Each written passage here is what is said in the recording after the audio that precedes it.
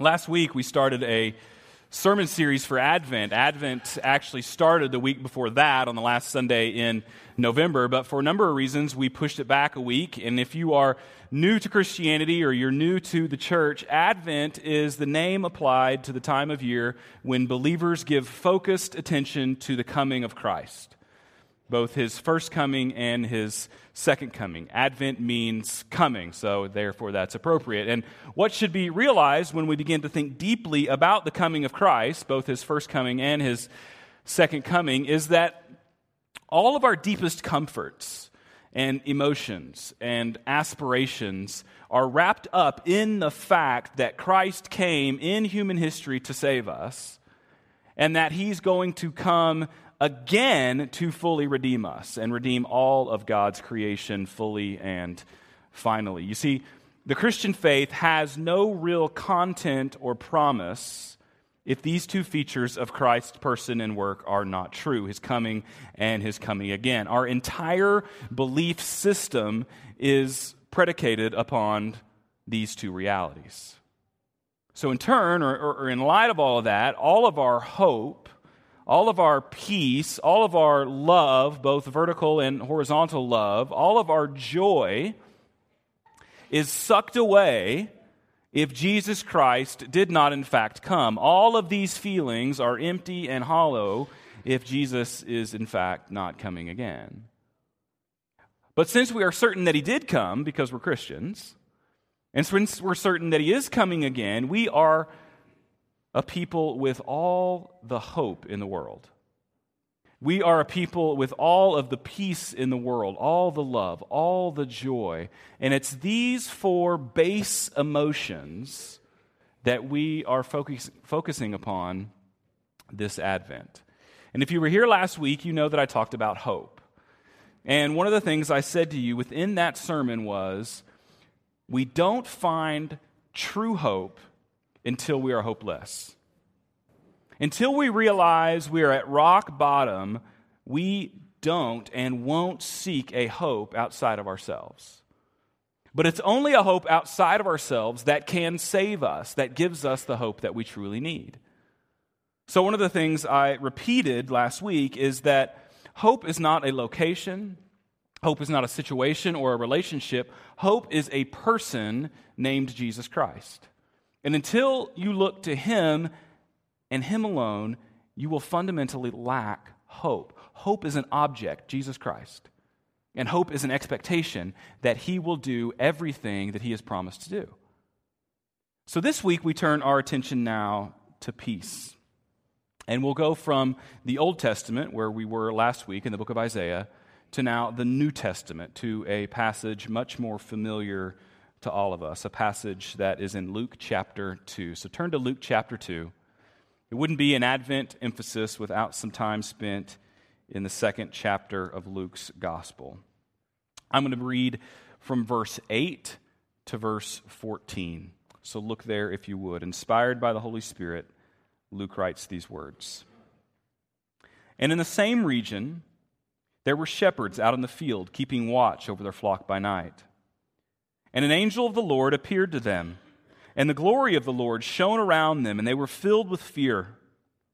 And the angel said to them, "Fear not, for behold, I bring you good news of great joy that will be for all the people. For unto you is born this day in the city of David a Savior who is Christ the Lord." It's the only place in Scripture that those three qualifiers are said together of Christ. Verse 12. "And this will be a sign for you. You will find a baby wrapped in swaddling clothes and lying in a manger." And suddenly there was with the angel a multitude of the heavenly host, praising God and saying, "Glory to God in the highest, and on earth peace among those with whom he is pleased."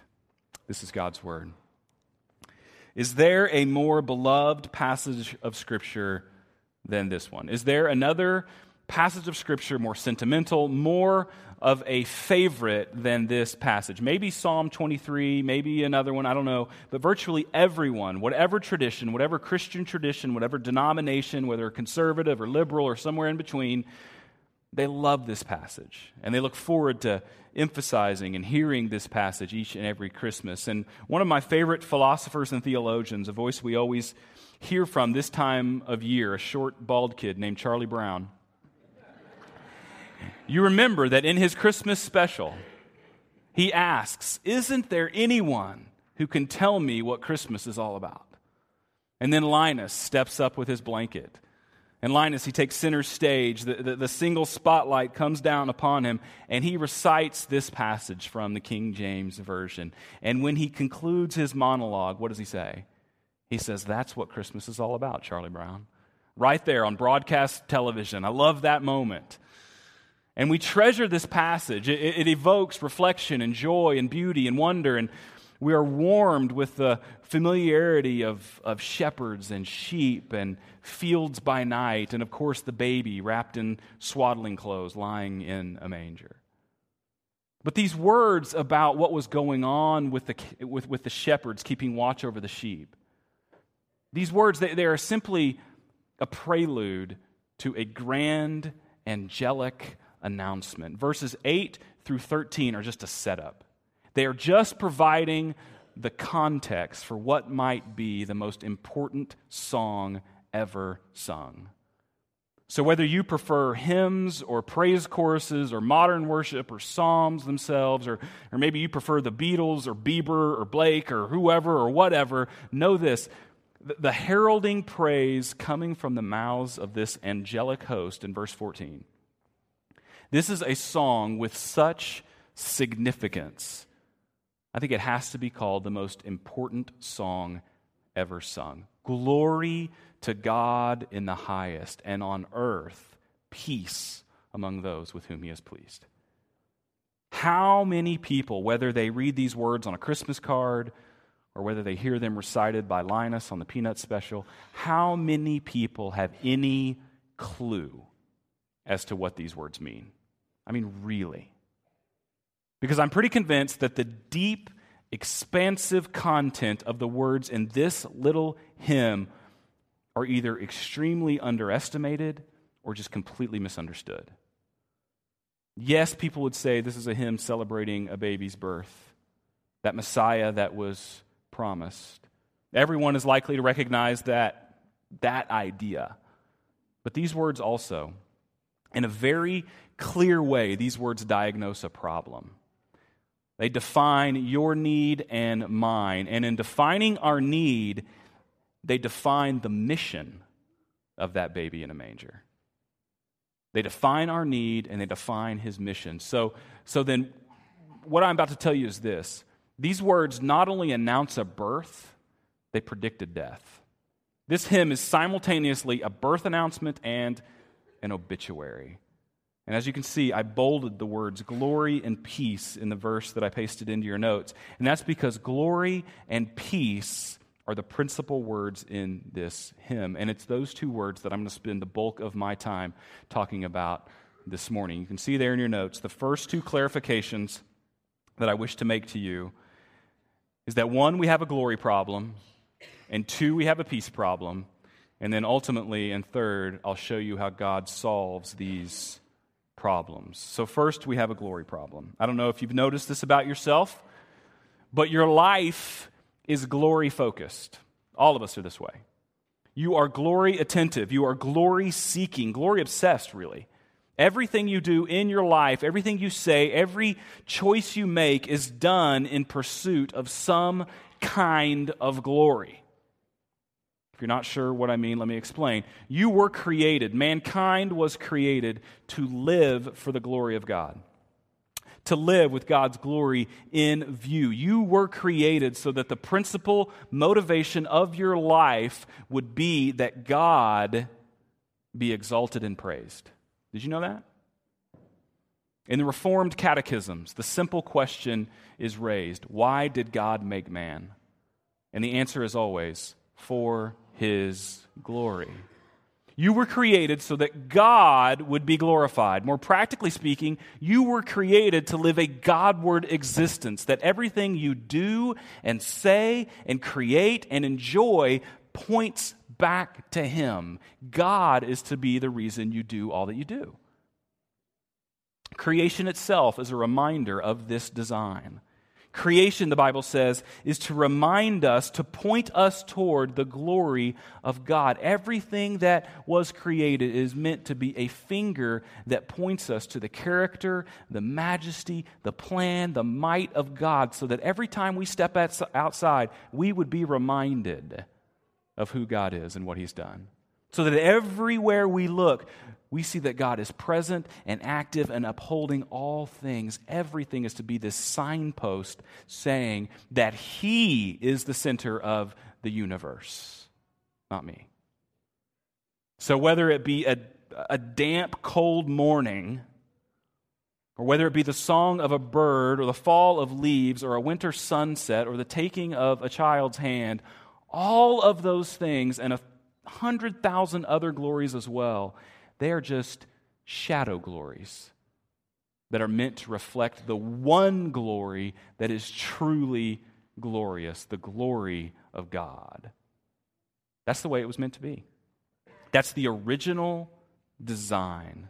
But in a tragic moment of disobedience and rebellion, Adam and Eve chose to live for their glory, for the glory of creation rather than the glory of creator. They wanted something in creation more than they wanted God. And ever since that devastating moment when Adam and Eve sinned against God, there has been in the hearts of men glory confusion, or said more severely, a glory war, which ultimately means this: we are people who would find true meaning and true joy and true peace if we lived for the glory of God, but we do not live for the glory of God. Romans 3:23 says it. All have sinned and fallen short. Short of what? Short of the glory of God. That is a universal description. Everyone is included in the word all there in that verse in Romans chapter 3. All have fallen short of God's glory. Even as Christians, we don't always live for the glory of God. Every day, there are other glories that assault our hearts and rob God of His glory. I don't know if you're aware of this or not. For instance, when you were stuck in a checkout line at the store this week, like I was, I don't think your first thought was the glory of God. Your first thought was not, God, I'm so glad you are in control and I'm not. I'm so glad you've put me in a place where the things I need are so accessible at a store like this one. I'm so grateful that I have the resources I need to buy these items and that you've done the same for all these other wonderful people that are in line with me. And Lord, thank you that with 32 available checkout lanes, you have appointed only these 3 highly competent cashiers to be working to get all 87 of us out of here in a timely fashion. I don't think that's what you were thinking. It's not what I was thinking. Very often we forget God's glory entirely. We just go blank on it. Life is seemingly so monotonous and dull and mundane and stressful. We ignore God's glory and we live. What do? We live for other glories. In fact, you could say that every sin has at its root an exchange of God's glory for some lesser glory. Take lust, for example. What is lust about? Lust takes the glory of God and His design for sex and exchanges it for the empty glory of momentary pleasure. Every time, that's what lust is doing. Materialism. Materialism replaces the glory of God with the empty joy found in what you possess, found in what you own, and what you have, your stuff.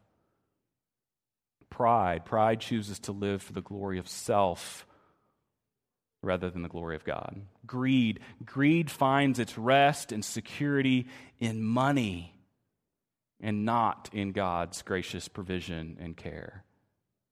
These are all things we struggle with, and it's because we are all glory confused. We misapply glory. We have a glory problem. Which is why none of us could say with integrity, I 100% lived for the glory of God this week. You can't say that. I know I can't say that. There were times when the lesser glories, the shadow glories, they became more precious to me, more vital to me than the glory of God. I mean, It's the Christmas season after all. We're all obsessed with stuff right now. It's pretty sick, actually. There's all this stuff we think that we can't live without or that our loved ones can't live without, stuff we have to have. It's so ironic that this time of year, Advent, our lives are so focused on creation rather than creator. And what that obsession never, ever leads to is a heart that is at rest. It never leads to peace. It never brings satisfaction because the shadow glories, they cannot fulfill your heart. They were not designed to do that. They don't have the capacity. You can treat the created world like a savior, but it won't save you. It won't even satisfy you. It's not a Messiah. Its glory is shallow, thus our glory confusion, which goes all the way back to Genesis 3, all the way back to the garden.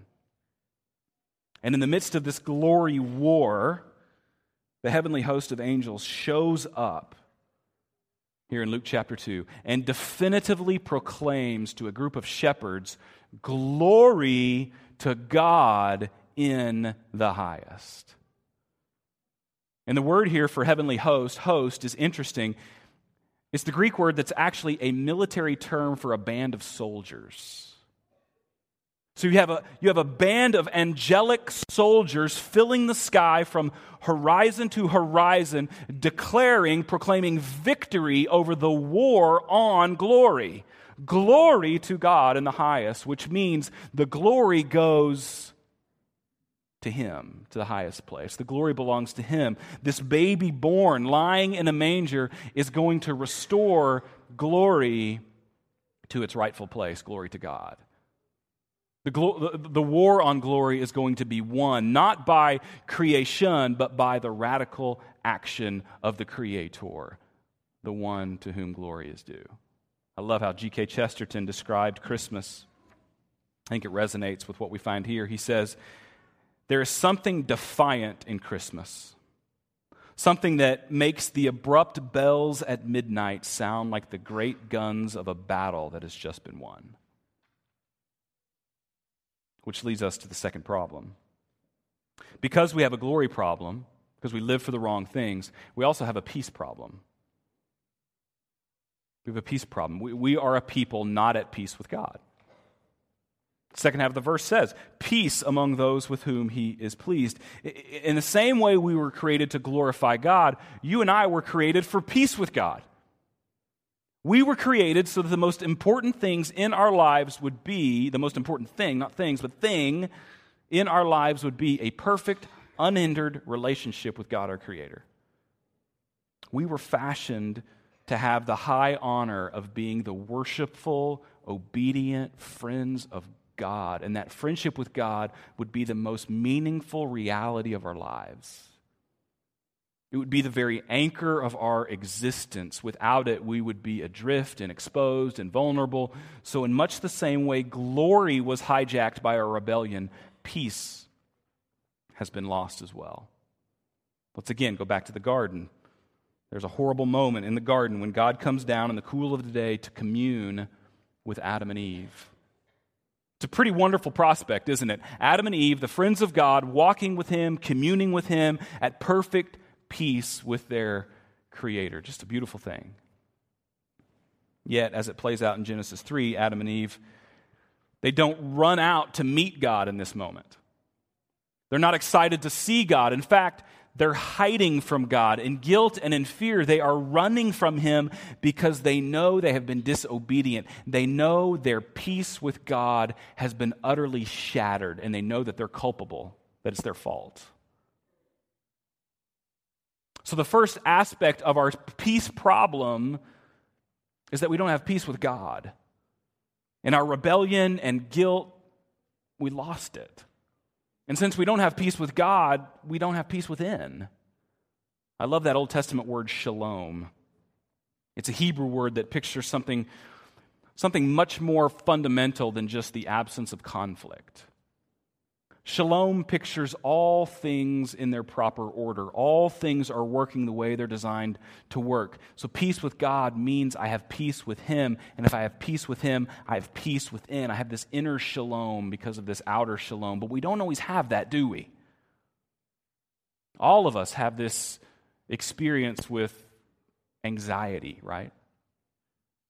Sometimes anxiety is a feeling we can't escape. Anxiety can be utterly paralyzing. Or maybe for you it's anger or frustration or depression or discouragement. Within all of those conditions, what's the common factor? Our hearts are not at peace. They're not at rest. I mean, you ever wake up at 3 a.m. and your mind is just cycling through an endless catalog of what ifs? What if? Your thoughts are just racing toward things that are completely out of your control.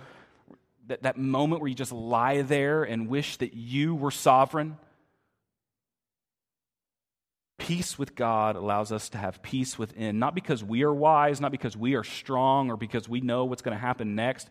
Peace with God grants us peace because we have this unique, trusting relationship with the one who rules over all things, who guides us by His hand. And so because of our relationship with God, even though we can't predict what's going to happen the next day or know all that we need to know, we actually have peace in our hearts because we know Him. But because the shalom is shattered, so many of our hearts are not at rest. There's no peace within. And the third thing we were created for is peace with others. You see, when I don't have peace with God, then I don't have peace within, and therefore I don't have the capacity to live at peace with others. Has anyone in this room had a conflict-free 2015? No conflicts, no disputes, no disagreements. How about a conflict-free December? Maybe a conflict-free morning. No? Okay. And that's just us interpersonally, right? All around us is this unrest. The whole world is without peace. Every part of the planet reveals that we have a peace problem. Syria, San Bernardino, Sub-Saharan Africa, Afghanistan. No peace, no peace, no peace. It's nowhere to be found. Our Advent reading this morning, it focused on, and then the song was sung with the young ladies a minute ago, focused on that well-known carol, I Heard the Bells on Christmas Day. And with that song, usually stanzas 4 and 5 of the original poem are left out. They're left out of the hymnals. They go like this. And then from each black accursed mouth, the cannon thundered in the south. And with the sound, the carols drowned of peace on earth, goodwill to men. It was as if an earthquake rent the hearthstones of a continent and made forlorn the households born of peace on earth, goodwill to men. These are words of despair.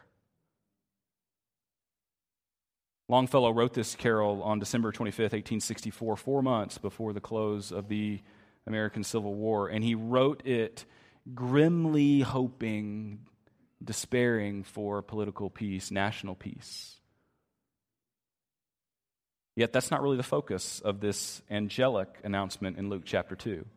The focus of this is not geopolitical peace. The focus is fundamentally man's peace with God. Because if peace with God is established, if vertical peace is achieved, horizontal peace is going to be the result. Remember Ephesians 2. But now in Jesus Christ, you who were once far off have been brought near by the blood of Christ. Paul says this, for He Himself is our peace. Or Romans 5:1. Therefore, since we have been justified by faith, we have peace with God through our Lord Jesus Christ. And it's those two verses and others like them that bring us to how God solves our glory problem and ultimately our peace problem. If I have a glory problem and I have a peace problem, then what I fundamentally suffer from is a heart problem. Which is to say, my problem isn't my relationships, my problem isn't my situation or my location. My problem is me. My problem is that there's something broken in my heart. And so David gets it right when he prays, "Create in me a clean heart, O God." That's what we need. Radical, personal, long-term heart change, because that's our problem. And we can't solve the problem ourselves. Notice the prayer. "You, God, you create in me a clean heart." Not, "God, give me the strength to clean myself up." Not, "God, sort of accept the way in which I've worked to clean up my heart." No, this is God-centered. This is a recognition that God is the one that creates these things. "God, create in me a clean heart." I can't do it. You have to do it. The prophecies of Jesus are very clear that he's coming to address this heart problem. God says through Ezekiel, "I will give them a new heart. I will take the heart of stone out of them and replace it with a heart of flesh." That's the Lord's work, that this heart that's resistant and incapable of change, would become a heart alive and then tuned into God's good purposes. Which then results in a people who once lived for their own glory, but who would now, by God's grace, live for his glory. And they would live this way, not just in religious matters, not just in one little area of life. Okay, God's glory, you get to be manifest here, you get to be the focus here. No, they do this in all of life. That there would be this thing that motivates me, that would be bigger than me, bigger than what I think I need, bigger than the pleasure of the moment, that I would have a heart captivated, fixated, obsessed with the glory of God. That, folks, is the mission of Jesus, that you would be brought apart from what I would be able to do on my own into peace with God. And so let me ask you this: is it okay? Is it okay that masses and masses and masses of people around us do not live in peace with God? Is it okay that in the nations around the world, masses and masses and masses of people live with no knowledge of what it means to live at peace with God? Is that okay? No, it's not okay.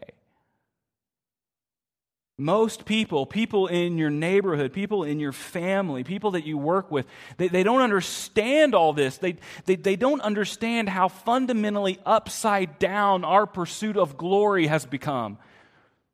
They don't understand how restless they truly are because they're not at rest and at peace with God. And those realities, those things ought to break your heart. Those things ought to make you weep.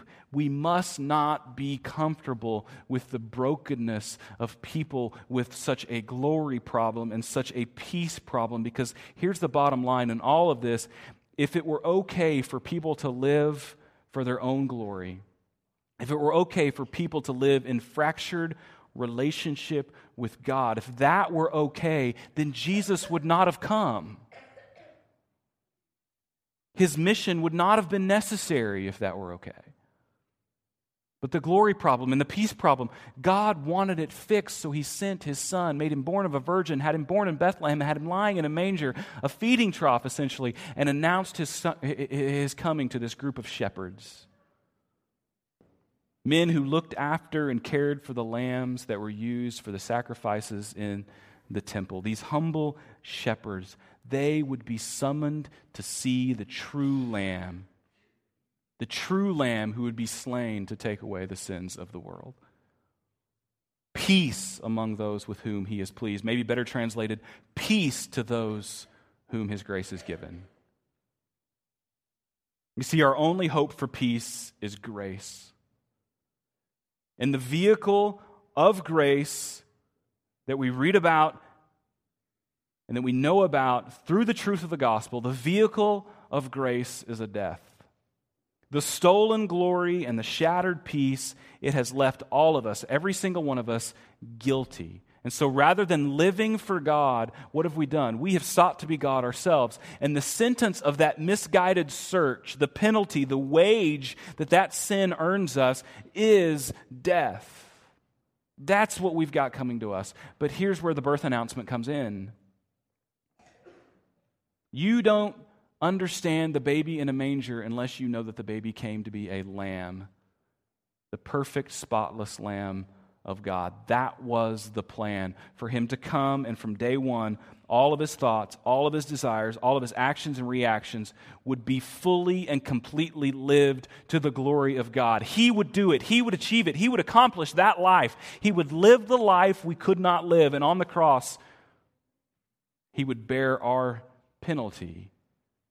And in bearing our penalty, he would face the rejection of the Father so that we could know the Father's acceptance and so that we could be in peace with him.